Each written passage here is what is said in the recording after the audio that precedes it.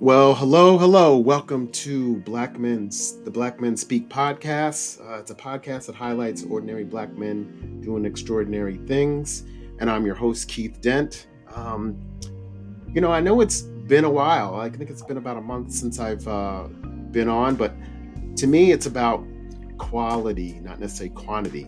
And our guest today definitely is quality. But before we get into that, as you know, this Wednesday, the movie Air is going to be coming out. Air Courting a Legend. It was about Nike kind of striking a business deal with upstart Michael Jordan. And the thing is about that one move vaulted Nike into one of the largest recognizable brands in the world today, but it also ultimately changed the sneaker game and celebrity endorsements as well. Now, in this $10 billion industry, there is one thing that is often overlooked, and that's the manufacturing side of it. You know, some of the things as I was researching for our guest today, by the time a sneaker really gets to the market and sold, it takes about 8 to 12 months for that to happen. And our guest today is going to really change that. He has an innovative way that will reduce that time to 1 to 3 months. And so, the sky is the limit.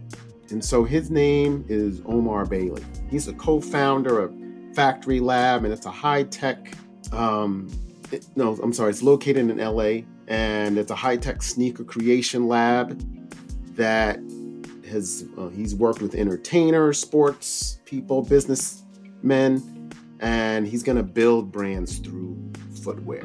Now, Omar has built his reputation on working with stars such as Jay-Z, Kareem Benzema, Terry Crews, Questlove, who I love, by the way, Allen Houston, and he's been at some top tier brands like Adidas, Supreme, and Timberland, just to name a few.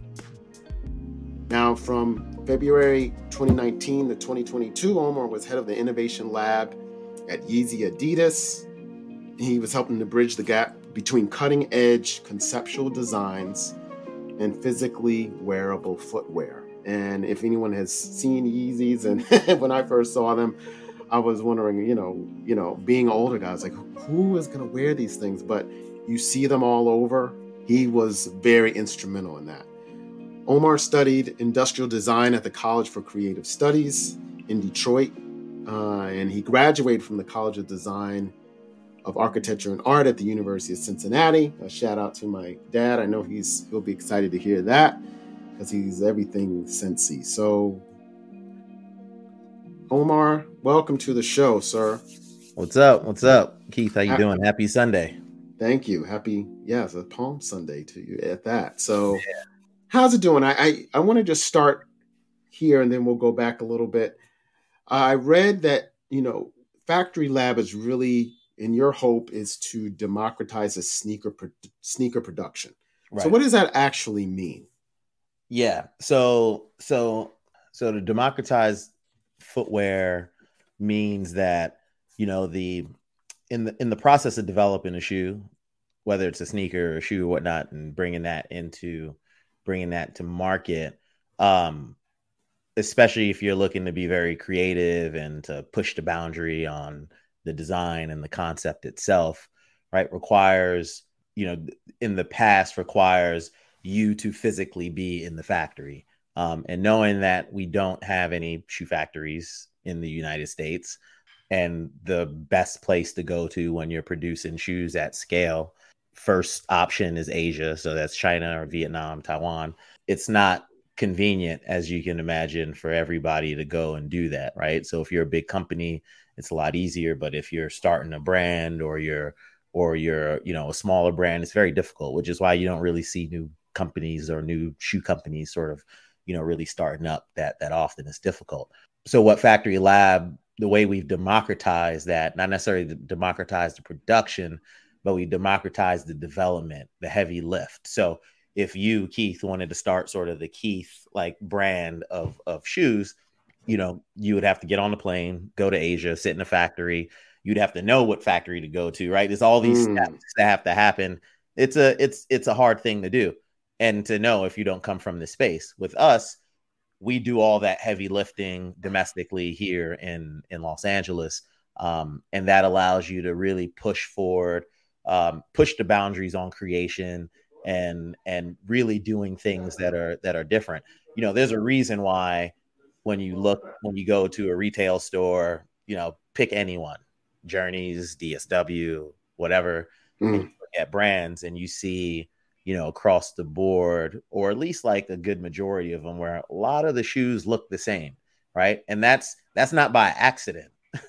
The reason why that happens is because you have, everyone is kind of knocking off each other or using the same inspiration, right? Like no one's really truly like pushing the boundaries, on creation. From time to time you see stuff, but you really just kind of see like the same old thing like over and over and over again, just a slightly different version of it. So yeah, so to answer your question, democratizing means that we're doing it here locally in the States from a development standpoint, which gives you more control over the creation process, therefore allows you to come up with really more interesting designs and concepts that you could bring to real life.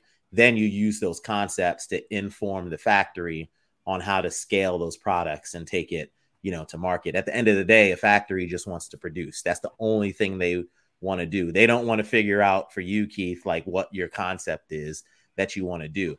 If you can come with them with an already cooked idea or with the answers to the test, to kind of put simply, it's easier for them to take that and produce it exactly the way that you set it up, as opposed to leaning into them to try and figure it out for you. So hopefully that makes sense.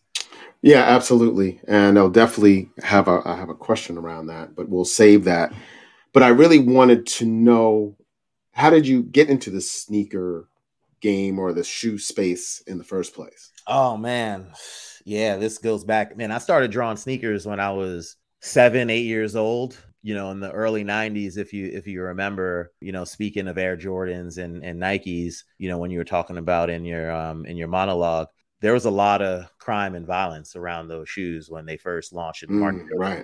Massive Absolutely frenzy. If you remember, Sports Illustrated had the cover with the gun and the Air Jordans on it, and it was like your life or your shoes. And that was a really crazy time. I feel like that doesn't really get talked about either that much. That was wild. Like when you really reflect back on that moment in time, and that scared the hell out of my parents. Both of my parents are from Jamaica, from the islands. They moved to this country like everyone else from the Caribbean or others, coming from other countries here for opportunity, to try and create better opportunity for themselves and their families. So like my mom and dad were like, well, like if, you're going to get hurt if we buy you these shoes, then we're not going to buy them for you. So as a result, I just started sketching them and drawing them. I realized if I couldn't have them in physical form, then having them in 2D form on paper was satisfactory enough for me. So that was really kind of how like the passion started for it. And then, one thing led to another. I was born in New York, born in the Bronx, and then we relocated to Florida when I was 10. My parents put me in an art school, and very quickly I was coined with the name the sneaker guy, the dude that was always drawing shoes in the back of the classroom. Even till this day, like I get messages from just old random classmates saying, man, I remember you were just drawing sneakers all day, and we thought you were crazy. I guess the joke's on us now, like kind of stuff. And that's what I did. And, this was before the internet, before Google or, Yahoo or Facebook or any of that stuff. And, even at that time, it was like Google. It was dial-up internet, right? I remember we got our first computer, like, a Packard Bell computer. And, you love that. You love that noise. Yeah, you're signing to get online, and then like you go make a sandwich and get something to drink and eat, and then come back, and you still got like 5 more minutes before you get online. And like it wasn't a thing. So like there wasn't a lot of reference points my reference point was East Bay magazine. If you remember East Bay, Yeah, absolutely. get that all the time. I could never afford anything in it, but I would always look at it. And that was my reference point. I still have so many of my drawings from a child. And if you look at them, they all look like East Bay ads. It's like the shoe. And then it was like I would come up with the name. I'd make up a price. I would make up the weight of the shoe. I had no idea what any of this stuff was, but that was the reference. That I had. And that was it. So like, as far as I was concerned, the way you become a shoe designer was you get a job at Foot Locker. Right. And like, but which is obviously that is not how you get a job designing shoes. But like I think that just speaks to how little information, that we have about these types of professions, specifically in the, in the Black and Caribbean communities. Right. Like, you want to become a doctor or a lawyer or a designer or whatever. And we don't necessarily have that representation in our communities to be able to lean into to understand how you do that. So, for me, I got into the space. I like to say I was in the right place at the right time more than once. As I mentioned, I went to art school. My teachers really believed in me. One magical day when I was a junior in high school, a school from Detroit, Michigan, came on a recruiting trip, and they had this program called industrial design. I had no idea what it was called. And they showed their student portfolio and showed their work off. And as they do when they go to different schools to recruit kids, they're showing like, oh, how cool they are and the stuff that students do. And there was a shoe in there. It was a Reebok shoe. I'll never forget it. And it caught my attention. I remember my teachers saying that this place is meant for you. I've never been to Detroit, Michigan. It was the first time in my life that I had become interested in college, because before that, I just thought like, okay, what am I going to do? I didn't have great grades. I wasn't going to, be some rocket scientist or anything like that. So I was trying to figure out what was in the cards for me, what was my future going to be like. So they encouraged me and helped me develop my portfolio, improve my grades. I went to summer school. That summer, I took the classes that I needed to take to get my grades back up. I think I was below like a 2.0 GPA. So like, I'm telling you, when I said I was like a horrible student, I was not made great. I wasn't a bad kid. I just wasn't interested in school, in like the academic stuff. My art classes, I crushed it. Like I would bring my report card home and it was A's in anything creative. Like I would kill it. It was the other stuff that like I wasn't that interested in. And then all of a sudden, when this school presented itself, I was like, wow, like this is where I need to go. And I focused and I locked in. And it was really the first time that I can recall in my life where like I made a decision that I wanted to actually like do something and was able to accomplish it. And, I spent the next year and a half improving my grades. I was going to summer school, taking night classes when the regular school year started.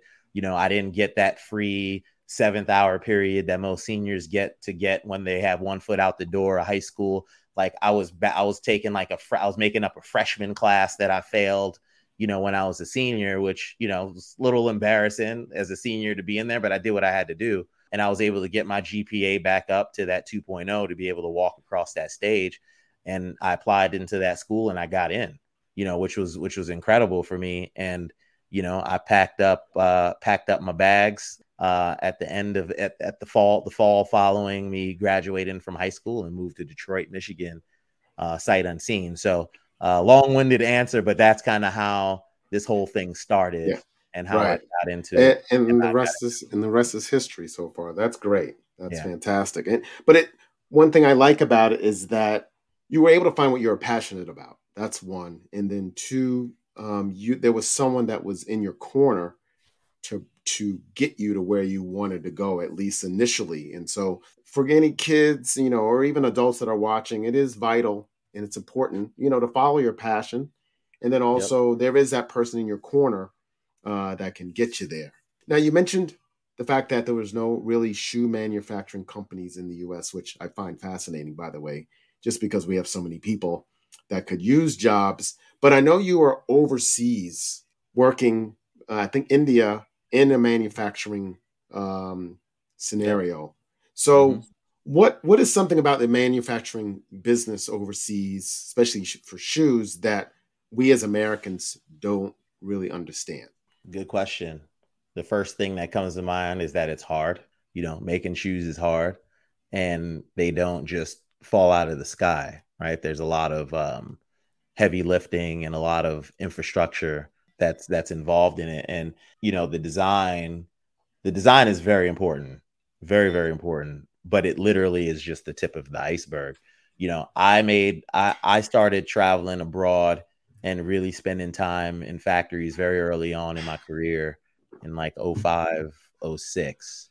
And that's when I got kind of the first whiff of what this industry is like. I realized very quickly that, oh, I'm not the man because I can just like sketch a shoe on a piece of paper. You realize there's all these other steps, that happen. And I'm not just talking about the production either. I'm talking about the logistics, the commercialization, the vendor relationships, the factory relationships, right? Like not every factory can make every style of shoe, right? Not a factory that makes women's heels can't make basketball shoes, and a factory that makes basketball shoes can't make football cleats, right? And kind of the list goes on and on. So like for me, I got to learn very quickly the lay of the land, how this supply chain works on a global level. And you learn very quickly that like, in Asia, there's, specific specialties there versus going to South America or even going to, parts of Europe or South Korea or Taiwan. Right. And like, and I was very fortunate enough to build relationships in all these different markets. Like I really was on the ground level, in the factory level, really kind of understanding this from A to Z. So I consider myself more of a product engineer or a footwear sort of engineer, but who has a foundation as a designer. And I take a lot of pride in that because I put the time in and put the work in. So India was an incredible experience for me right before, my previous role before starting Factory Lab. I spent about 3 years in New Delhi. And I was running part of a factory for developing and creating new shoe concepts that we were putting out into the market, specifically in Asia and the Gulf markets. This specific brand, the brand was Lotto, the Italian sportswear brand. They're actually extremely popular in India, believe it or not. And the company that I was working with owned the license for them, and they were completely vertically integrated, meaning that not only did they own their own factories, but they also owned their own retail channel. So they controlled the distribution from A to Z. Everything was funneled through their company. So, if we created something, we would put it out in the market into the stores that like we basically owned or that the company owned. So I had full autonomy over doing that. So, it's making footwear, like I said, is hard. It's not something that we can, I think, easily do here in the United States from a production standpoint. I believe that there are certain methods of production and methods of making. What I mean by that is, you have specific categories of types of footwear, whether it's cut and sew or injected or knit or vulcanized, right? These are all individual processes that kind of live in buckets on how a shoe can be made to achieve a specific aesthetic. And there's probably one or two of them that realistically we can do in the United States. The others are much more difficult and require just way more infrastructure, way more, not only labor, but labor with very specific skill sets. So I think it's possible. I think we can get there one day. I think we just have to be honest with ourselves and look in the mirror and be like, okay, what can we realistically do in this space and focus on that instead of just trying to do everything. And not saying that that's what people are doing, but I think that's the lens that it has to be looked at if democratizing manufacturing and footwear is ever going to happen realistically. Right. You in your bio, you had mentioned that you would probably be able to cut production or manufacturing about 75%. One, why does it take so long? Why does it take like 8 to 12 months for a shoe to be actually get to the market? And what is it about your company that's able to reduce that amount? Yeah, good. Two great questions. I'll start by using an analogy. Big companies, like the big sneaker companies that we're all familiar with, they're like, they're like cruise ships, right? It takes, for a cruise ship to make a left turn or to make a right turn takes a really long time, right? Like you Right, just right. can't like flip it around, like a speedboat. Like it needs to move at grace, needs to move slow because, if it goes too fast or it hits the dock or something, it could be catastrophic. It's the same way these big companies are, right? There's a lot of moving parts on the inside, and it just takes a long time to get these products to market. Like it's a 12 to 18 month Mm-hmm. cycle, that a lot of them are working on, where they're planning out, when they're like right now, like brands are probably working on fall 24, maybe even winter, like or spring summer 25, right, is like Mm-hmm. what how far out some of these brands are thinking. Now, the way that we've sped that process up is through the development. Production is production. At the end of the day, it's going to take the time that it needs to produce. But what we can do here in LA in our lab is speed up the development stage and process. So again, kind of going back to what I mentioned earlier, when you have a new idea and you want to do something very radical, very different, right? There's a couple of shoes that I have, over my shoulder, like, this thing, right? The Easy Knit Runner boot. When you look at this thing, it's like, what the hell is this? This is wild. Like, how it doesn't have laces. It's got this weird toe shape thing. The bottom is Yeah. crazy, all this stuff. And in order to be able to come up with something like this, you need time, and you need the ability to be able to innovate and iterate. Failing fast when you're creating a product is just as important as coming up with solutions, for the problems that you're trying to solve. The faster you know what is real or what you can accomplish versus what you can't is how you're going to end up coming up with something that you're going to be able to get to market quicker, right? So that's what the lab that we have represents, and that's how we impact the speed to market. It's not necessarily the end production result. Right, It's right. more about being able to develop something like this that can then be handed off to the factory and say, you see this strap right here? Like, this is exactly what I want. This is how this part is going to be attached to this piece. This is the way this sole is going to look here, right? Like it's about the information that is passed on to the manufacturer, because what you're Okay. doing now is you're setting the factory up to succeed, because they're going to make a lot less mistakes, maybe none at all, because they receive the information from you to do that. So that's how we impact the bottom line, is by getting a great start from the finish line. The same way, Usain Bolt gets that great jump off of a off the starting line, on a 100-meter dash, right? It's the same Okay. thing with us. Like, if we could get a good jump off that starting line and get that product to the finish line, we've been able to set our factory up successfully, and that's Oh, how we're okay. able to move a lot faster. So so I guess what I'm hearing is that you're able to do design and kind of create the prototypes and test them before they get to the factory, and that's what helps to speed up the production. Is that correct? Exactly. Okay, gotcha. That's fascinating. And so then with that said, it also sounds like you also have the ability to or opportunity to create more one of a kind sneakers Yeah. because of that fact too. Right. Yeah, exactly. That really allows, I have a saying, and it's, true innovation starts at the factory level. And what I mean by that is, you can sketch and draw sneakers or a product, anything, right? Like all day. You say, oh, this is what I want to do, this is what I want to create, and it looks great, and you create this beautiful rendering, and that's amazing. But the truth is you don't really know what you can do until you know what you can do. And what I mean by that is, once you get your hands on materials and you start really playing around with the construction of something and how it's going to be built, commercialization is very important. And what I mean when I say commercialization, that's how you take a prototype and you create it into a commercial product that can be worn by the masses, right? There's very specific things that have to happen in that process, whether it's, how you're assembling the sole to the upper and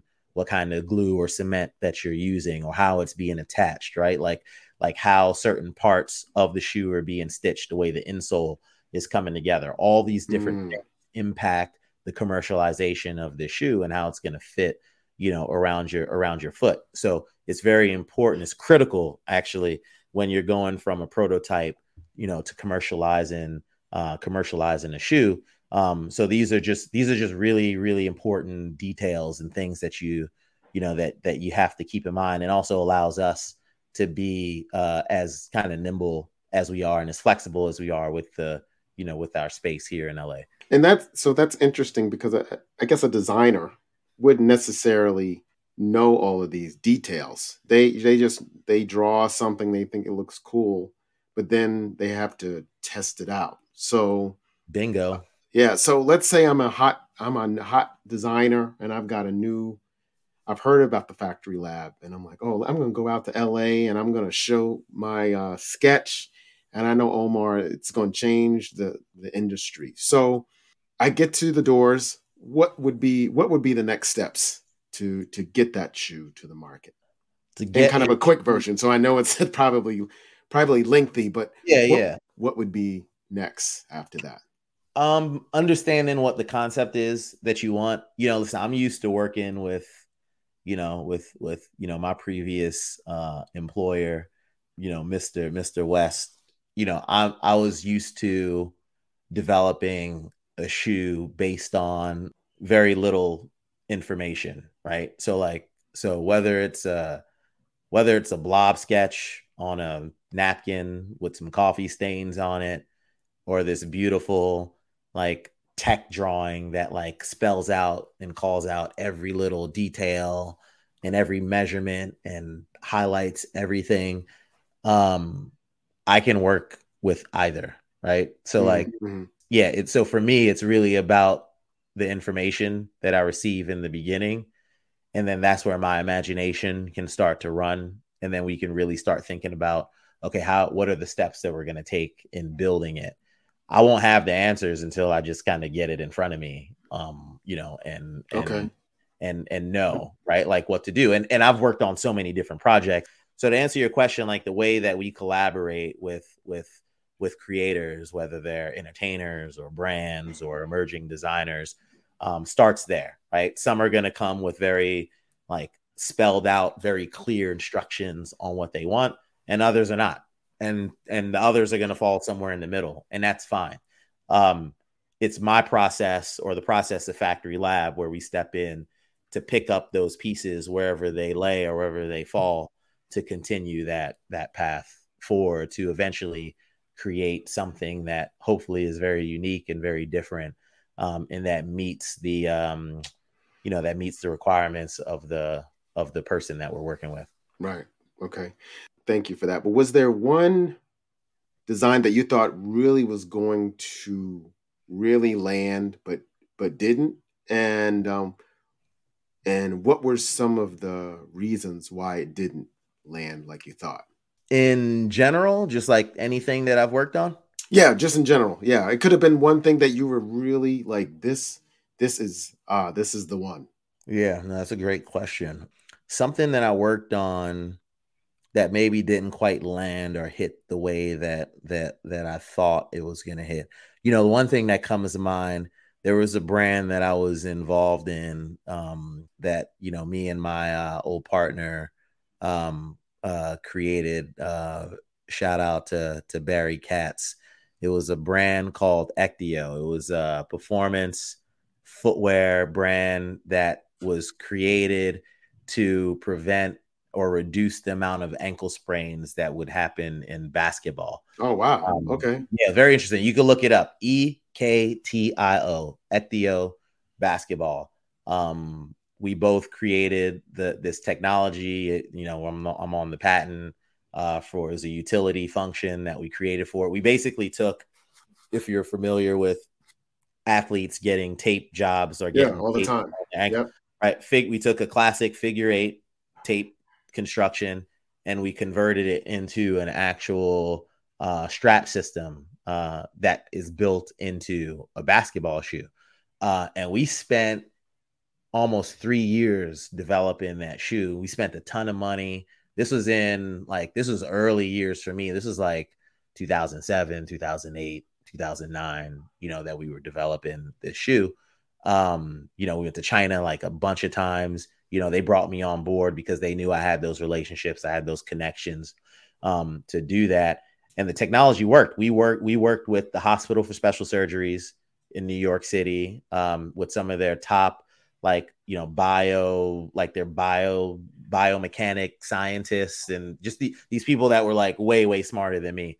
And we did all these different robotic tests and different things to prove the theory that we were trying to set out, which was that, this technology can help reduce ankle sprains by a significant amount, which is a big problem for that would have been a game changer for in especially general basketball players. Yeah. Yeah. So we put the shoe out on the market and, we got a lot of, there was a lot of interest in it. Like if you look it up, you'll see there was, we sold a lot of shoes. We did a lot. Like, we were marketing with ESPN. We had John Starks and Rick Barry as spokespeople for the brand. We were meeting and talking with everybody, but I don't think the reason why it didn't like land in a big way had anything to do with the design per se.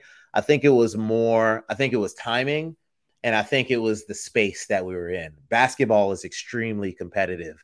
And I mean, basically like Nike owns that space, right?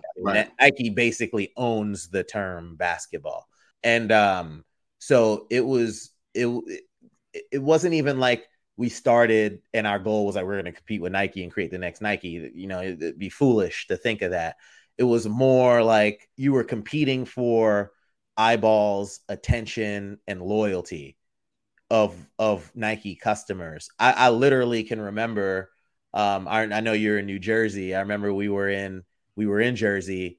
Like we had an opportunity to go to this high school basketball team and show them our shoe. And, we explained everything and the technology and how it works and everything. And some kids, and this is when it just really hit me and I realized that the vast majority of the kids refused to put the shoe on. They just did not want to take their Nikes off, even though like our shoe was fundamentally better.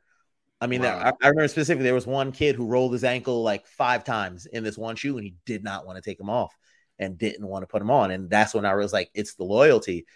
That's the reason why Nike pays millions of dollars for I want to be like Mike commercials and, this commercial and that commercial and this ad and that ad is because, from a very early age, you're being cultivated as a loyal consumer. And I remember it was never more clear to me ever as it was then in that moment that, wow, like this is going to be a lot harder than I thought because we have a product that we know that works.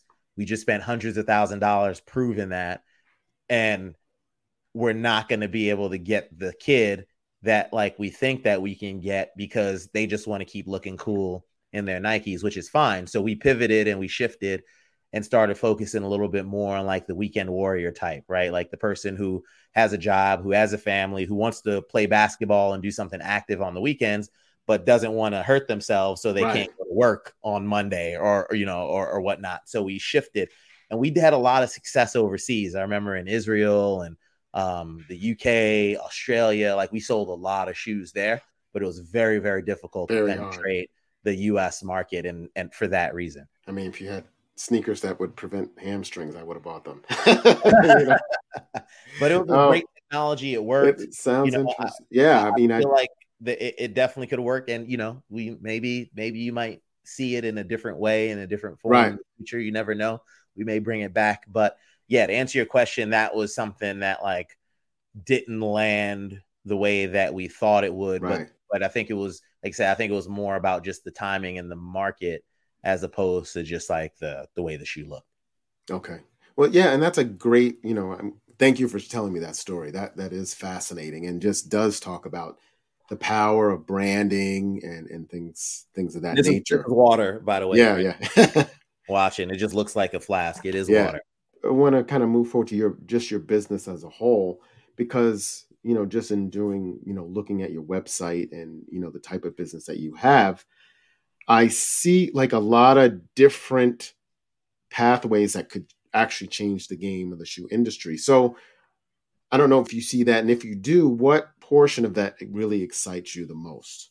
About what we can What you're, change in the industry. yeah, about what you'll be doing. Cause there is a couple where you could have, let's say, you could bring in just those hot shot designers that just may not get that opportunity Right. and they can create just such innovative things or just the actual design process being so much faster. And then, so what part of that really excites you? There's a few things. I think one from an operations standpoint, being able to push the boundary on design and and creation. Our first shoe, I'll show our the Night Runner that we dropped, very different, unlike anything that people have seen, at least very recently, but very different, right? So I'm excited about being able to do things like this, right? Not Mm-hmm. necessarily like this specific style or the way this looks right now, but the fact that we can even execute something different at this level. That's one thing that excites me about the future. I think another thing that excites me about the future is the way that we are planning to work with creators going forward. We want to be able to help creators build their brands through footwear. Footwear has been notoriously, kind of gate kept for a long time, Mm. by the big brands. It's been, and maybe not necessarily knowingly, just kind of based on like how many moving parts there are to getting in the space, right? You need to have, you need to you need to be in the industry, you need to have overseas connections, you need to have the right connections, you need to know how to develop and design or at least bring the right people in. There's a lot of things that you need, to be able to to be able to get into this space. For that reason, it's been a difficult industry for new companies to break into. You see t-shirt companies starting all the time. You even see, tequila brands like starting, right? Like that stuff is, at least from the outside looking in, I have no idea how it is to start any of those things, but compared to footwear, it feels like it's very much plug and play. But for footwear, that has been a Da Vinci code that has yet to have been cracked yet. And it's the brands that know, that have mastered that for so long. So, to go back to your question about, the other thing that excites me, and that's working with creators to help them build their brands, through footwear in a way that they wouldn't have been able to before, because maybe they're not a big enough celebrity to like sign a contract with a big brand. I think from an economic standpoint too, as well, we want to look at this very differently, as opposed to, working with a brand. When, a big star celebrity works with the brand, they probably get paid some sum of money, up front. A handful of them, and I mean a handful, less than five, like get an actual percentage of profits that the company makes. So we want to be able to flip the script on that and set up more joint venture type of business structures where we can work with these individuals and actually give them a significant, or like their like a real cut of the pie, in this. We bring to the table our expertise and the engine, that being Factory Lab, and helping them build these products and take them to market and be able to do it at scale through like a proper launch strategy, whether that's through drops or retail or whatever, Right. whatever it is that we figure it out. But just by having that opportunity for them to do it is very different than what some of these guys have been offered in the past. And we're not even looking for like, these big mega stars, to work with. I know I've worked with some of them in the past, but that's not even necessarily what we're looking for right now. People who are kind of on the rise, where we can both lean into each other and we can both be sort of help each other build something great is what I'm more interested in. So yeah, so to answer your question, I'm excited about the innovation that we're doing and how we're going to continue to push the boundaries, on design in an aesthetically pleasing way and in a very different way. And then also the way that we plan on sort of changing the economic structure of how stars, entertainers, and influencers work with brands. Yeah, I mean, and that really will change the game, especially for designers of color who just someone like let's say yourself, who 21 years ago or somewhere in there, had these designs, designed their own, but just had no way of getting it to market. And now they have that opportunity because they can come to someone like you and say, hey, look, this is a sketch that I have. How can we make this become reality? So I think it's fantastic. Yeah, I mean, eventually we want to get to, helping those who don't have audiences, who appear to be or who are very talented, and that we can use our audience, we can leverage our audience, which we're still building, Right. every day, but we can leverage our audience to help them grow. We're not there yet. So in turn, we're working with individuals who have the audience. They're missing the piece that they're looking for to kind of help sort of take that step. So, right now we're mostly focused on like established or semi-established brands, entertainers, whether it's Hmm. rappers, musicians, or, Right. influencers, artists, right? Who can sort of enhance their, who they are by what we offer and bring to the table. And then eventually, our goal is to be able to use, as I mentioned, our audience or leverage our audience to help bring up the individuals who don't have audience who are looking for that opportunity. Right. So, Right. Right. it's going to be our way of kind of passing that down. But we're not at There that yet. part just yet. Yeah. Yeah, not just yet, but Yeah. yeah, we're gonna get there. We're gonna get there. So Yep. you were able last year. Were able to raise 6 million, which was one of the largest for a black owned founder back in 2022. So Yep. why is that so significant? And then what did the funds really help you to do?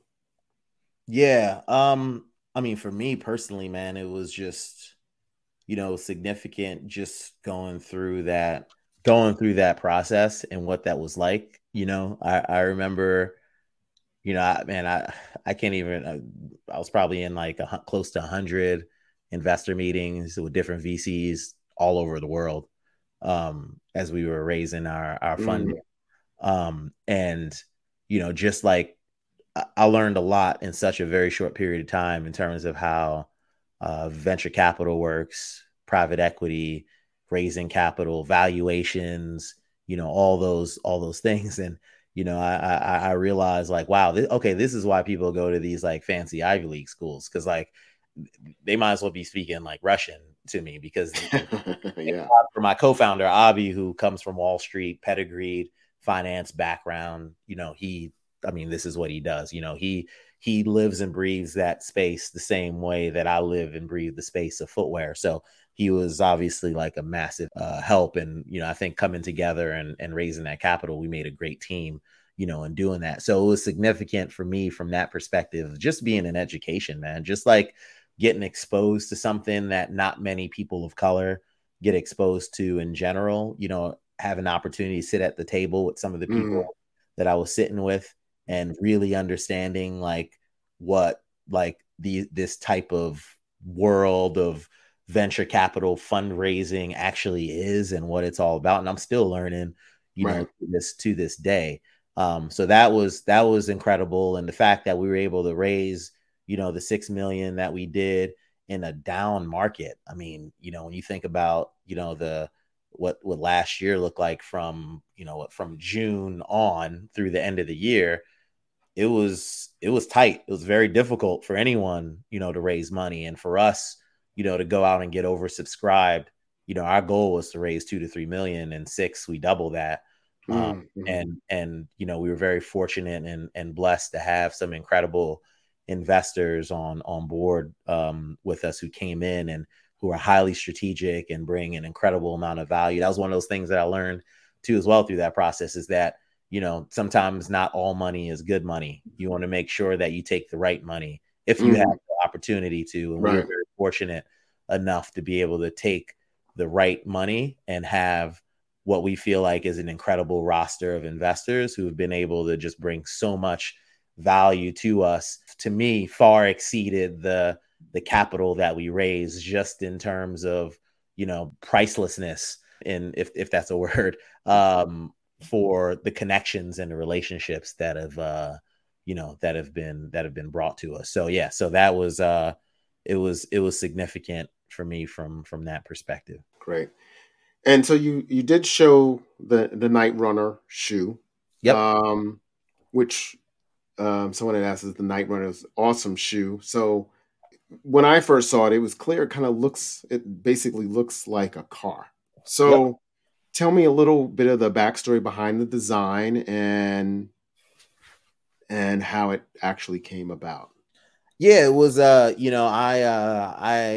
grew up, just like any other kid watching TV, and I always gravitated more to shows that were more around engineering and design, and anything that was sort of like fascinating like that, right? Like how things work kind of thing, Okay. right? And Knight Rider being like a really popular TV show in the 80s, and still, and I grew up watching the reruns. So like, being inspired by, shows like that, and like other like automobiles, like futuristic automobiles that were, coming out, at that time, or even thinking about like car shows and like, how exaggerated like the lines are, and, sort of, if you just think about like the Yeah. 80s, and like, they would show, oh, this is what the future, this is what, flying cars in 2000, Right. and, stuff like that. Right. So Yeah. it's like, Yeah. so just kind of like reflecting back on that, and like wanting to create something that represented that moment for me. And that was where the inspiration came from, was from that. So it's really cool to see it actually come through. And some people think it looks like a car, some say it looks like a boat. I'm just excited by that in general. I don't really care what you think it looks like. Just the fact that like, you can even see that and appreciate that is really cool to me. So that's where the concept came from.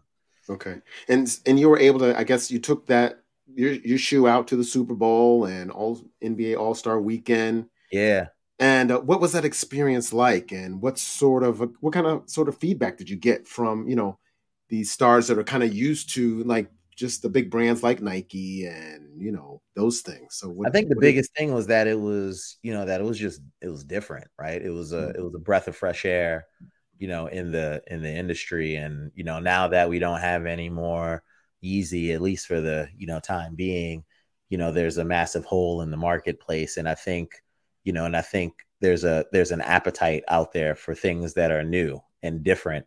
And this represents that, and everything that we're going to be doing forward, represents that. Super Bowl was incredible because it was really the first stage that we got to really display the product on. And, shout out to, Jalen Ramsey, who's a friend and a client of mine. We've been working on his new football cleat. So another, different type of product that we're doing, but, we developed some cleats for him last season, and we're working on some new stuff for him to wear this year. And, he was kind enough to invite me to one of his events where I was able to show the shoe off to, a handful of stars and celebrities who were there. And then, he came and supported me at my event that I had along with a handful of other NFL players from, James Connors and a few others who were able to come through and support Jonathan Taylor, and some of these other people who've been supporter of the brand, myself, and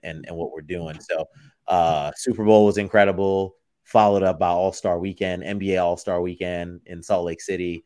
That was also amazing. I would say it was even bigger than Super Bowl in terms of the platform that we had to showcase what we do, not only as a company, but the products that we're going to be showcasing on the market, and made some incredible connections and relationships with, NBA players and influencers and, movers and shakers and sort of the sports and entertainment world. So it was great being able to do that. I feel like that really kind of helped set up sort of this momentum that we have going right now as a company. And it's been amazing just seeing all the support and so many people that are excited about the Night Runner. And I hope that they'll be excited about some of these future products that we have coming out very soon as well. And so I did go on your Instagram page and had saw that the Night Runners were sold out. Yeah. So how does actually someone get a hold of the Night Runner? How do they purchase them?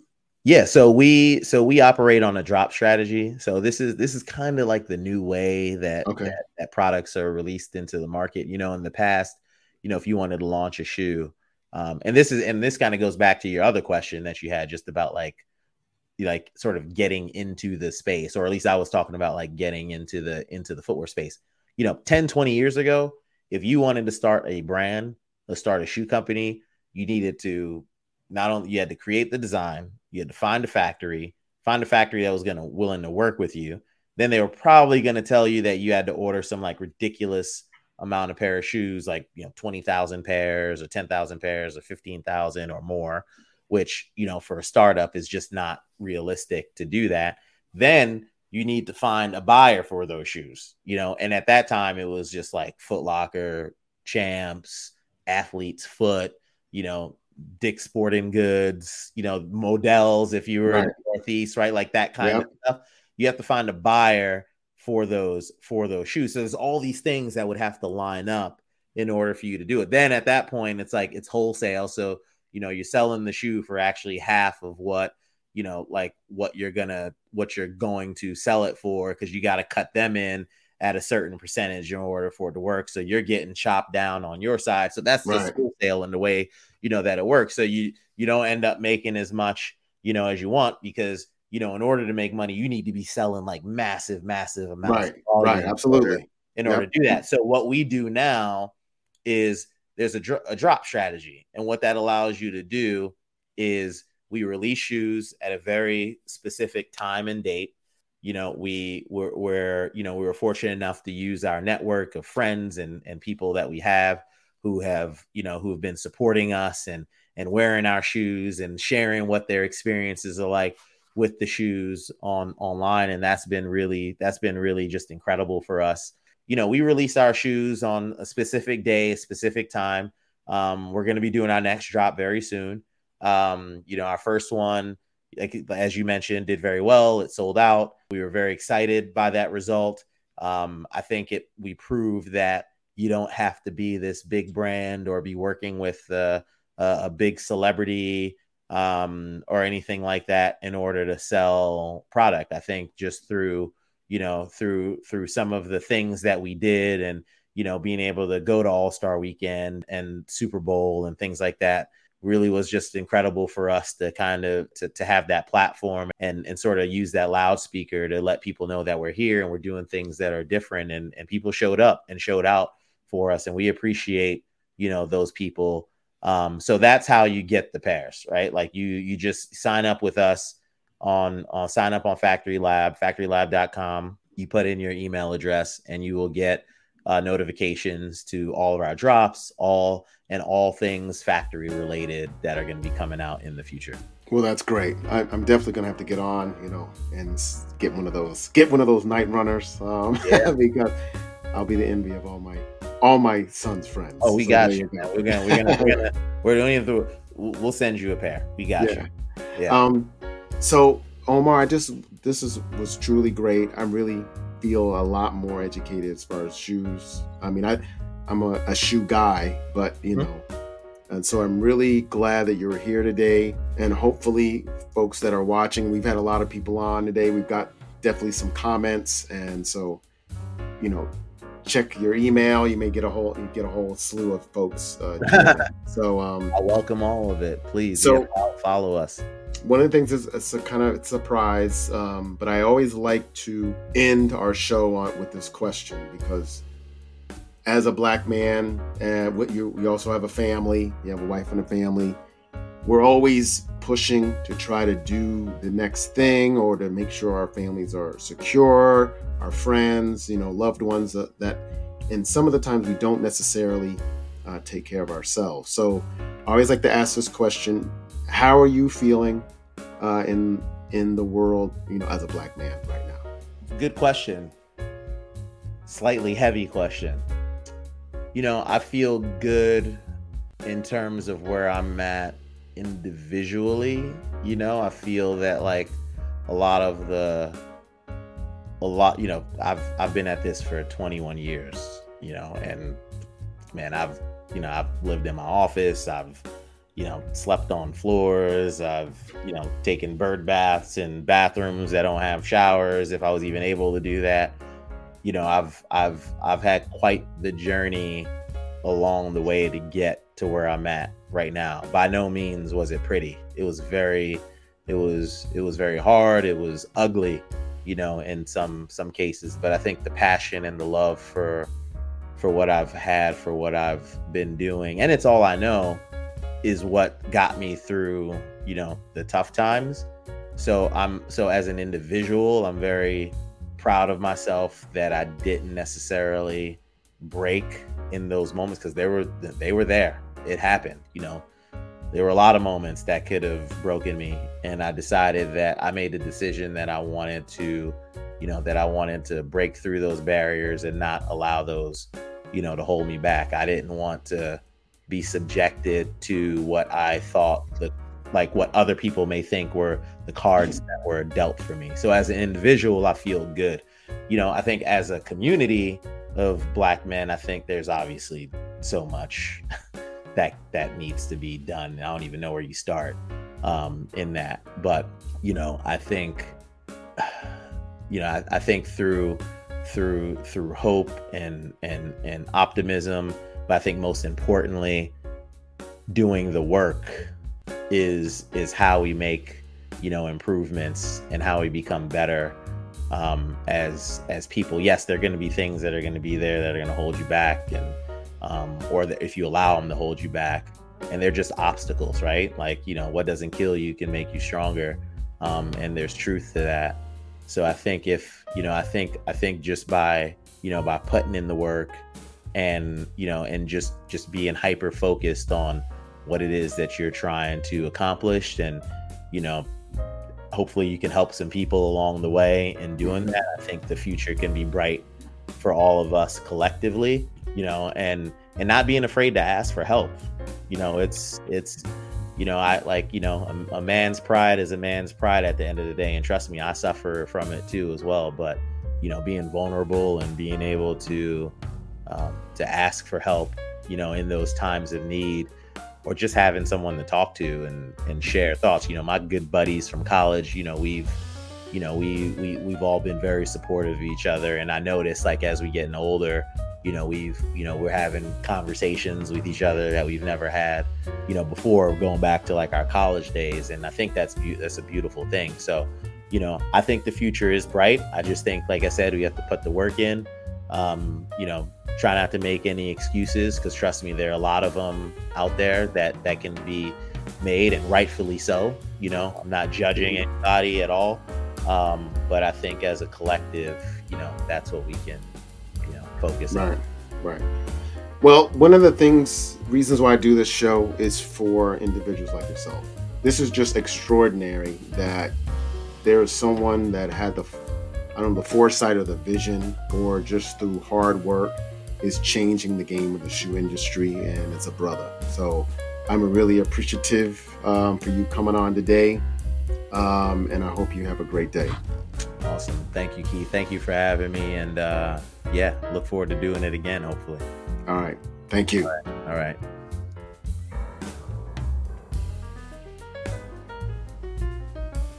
So it's truly an educational moment for me I like the fact that Omar didn't rest on his laurels. He was willing to stretch and expand his skills and knowledge, not just for himself, but for others. I'll be checking my email for the next shoe drop from FCTRY Lab. And hopefully you will too. Black Men Speak was written, produced, and edited by me, Keith Dent. You can check out previous episodes like Paul C. Brunson's Conversation on Relationships or Why Every Brother Needs a Neighborhood Barber, wherever you get your favorite podcasts. We always end the show with a quote, and today you get a 2-for-1 from our guest today, Omar Bailey. And they are as follows. When it comes to shoe design, true innovation starts and ends at the factory. And you don't know what you can do until you know what you can do. This is Keith Dent from the Black Men Speak podcast. Peace.